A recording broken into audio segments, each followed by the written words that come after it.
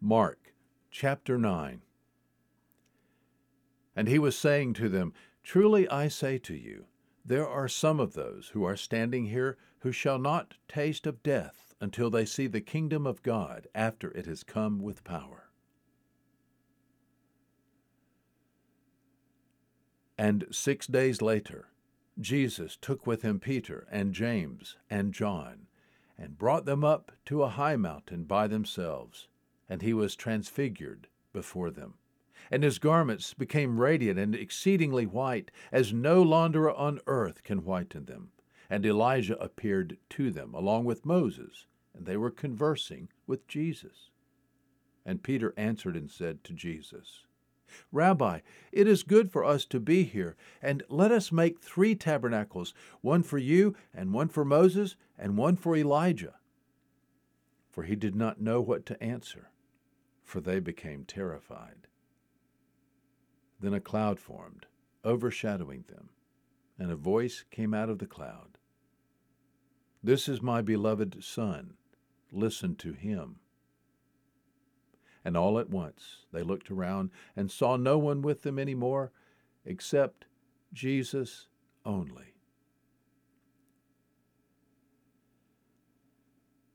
And as they were coming down from the mountain, he gave them orders not to relate to anyone what they had seen, until the Son of Man should rise from the dead. And they seized upon that statement, discussing with one another what rising from the dead might mean. And they began questioning him, saying, Why is it that the scribes say that first Elijah must come? And he said to them, Elijah does first come and restore everything. And yet, how is it written of the Son of Man that he should suffer many things and be treated with contempt? But I say to you that Elijah has indeed come, and they did to him whatever they wished, just as it is written of him.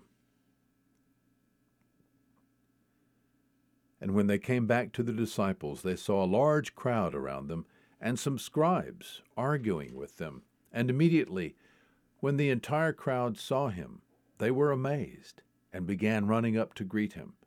And he asked them, What are you discussing with them? And one of the crowd answered him, Teacher, I brought you my son, possessed with a spirit which makes him mute.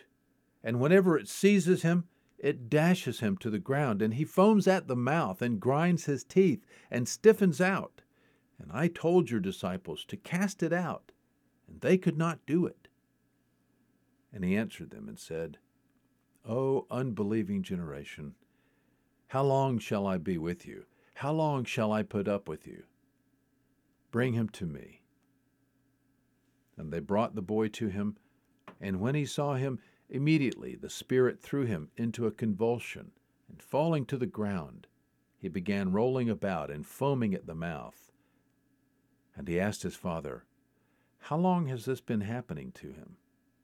And he said, From childhood.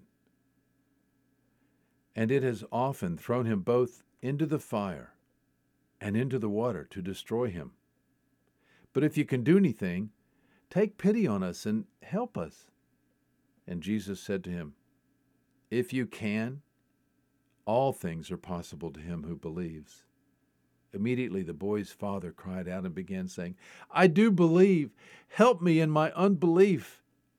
And when Jesus saw that a crowd was rapidly gathering, he rebuked the unclean spirit, saying to it, You deaf and dumb spirit, I command you, come out of him, and do not enter him again. And after crying out and throwing him into terrible convulsions, it came out. And the boy became so much like a corpse that most of them said, He is dead. But Jesus took him by the hand and raised him, and he got up. And when he had come into the house, his disciples began questioning him privately, Why is it that we could not cast it out? And he said to them, This kind cannot come out by anything but prayer. And from there they went out and began to go through Galilee, and he was unwilling for anyone to know about it. For he was teaching his disciples and telling them, The Son of Man is to be delivered up into the hands of men, and they will kill him. And when he has been killed, he will rise again 3 days later." But they did not understand this statement, and they were afraid to ask him. And they came to Capernaum, and when he was in the house, he began to question them.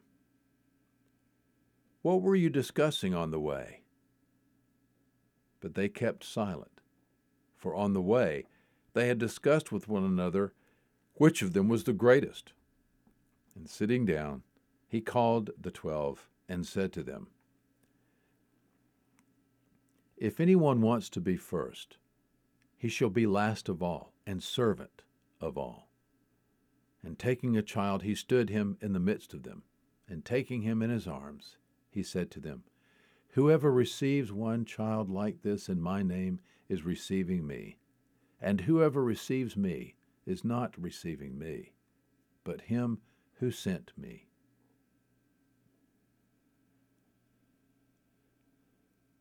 John said to him, "Teacher, we saw someone casting out demons in your name, and we tried to hinder him because he was not following us." But Jesus said, "Do not hinder him, for there is no one who shall perform a miracle in my name and be able soon afterward to speak evil of me. For he who is not against us is for us. For whoever gives you a cup of water to drink because of your name as followers of Christ, truly I say to you, he shall not lose his reward. And whoever causes one of these little ones who believe to stumble, it would be better for him if, with a heavy millstone hung around his neck, he had been cast into the sea. And if your hand causes you to stumble, cut it off. It is better for you to enter life crippled than having your 2 hands to go into hell, into the unquenchable fire, where their worm does not die and the fire is not quenched. And if your foot causes you to stumble, cut it off. It is better for you to enter life lame than having your 2 feet to be cast into hell, where their worm does not die and the fire is not quenched. And if your eye causes you to stumble, cast it out. It is better for you to enter the kingdom of God with 1 eye than having 2 eyes to be cast into hell, where their worm does not die and the fire is not quenched. For everyone will be salted with fire. Salt is good, but if the salt becomes unsalty, with what will you make it salty again? Have salt in yourselves, and be at peace with one another. Mark chapter 9. There is good news today.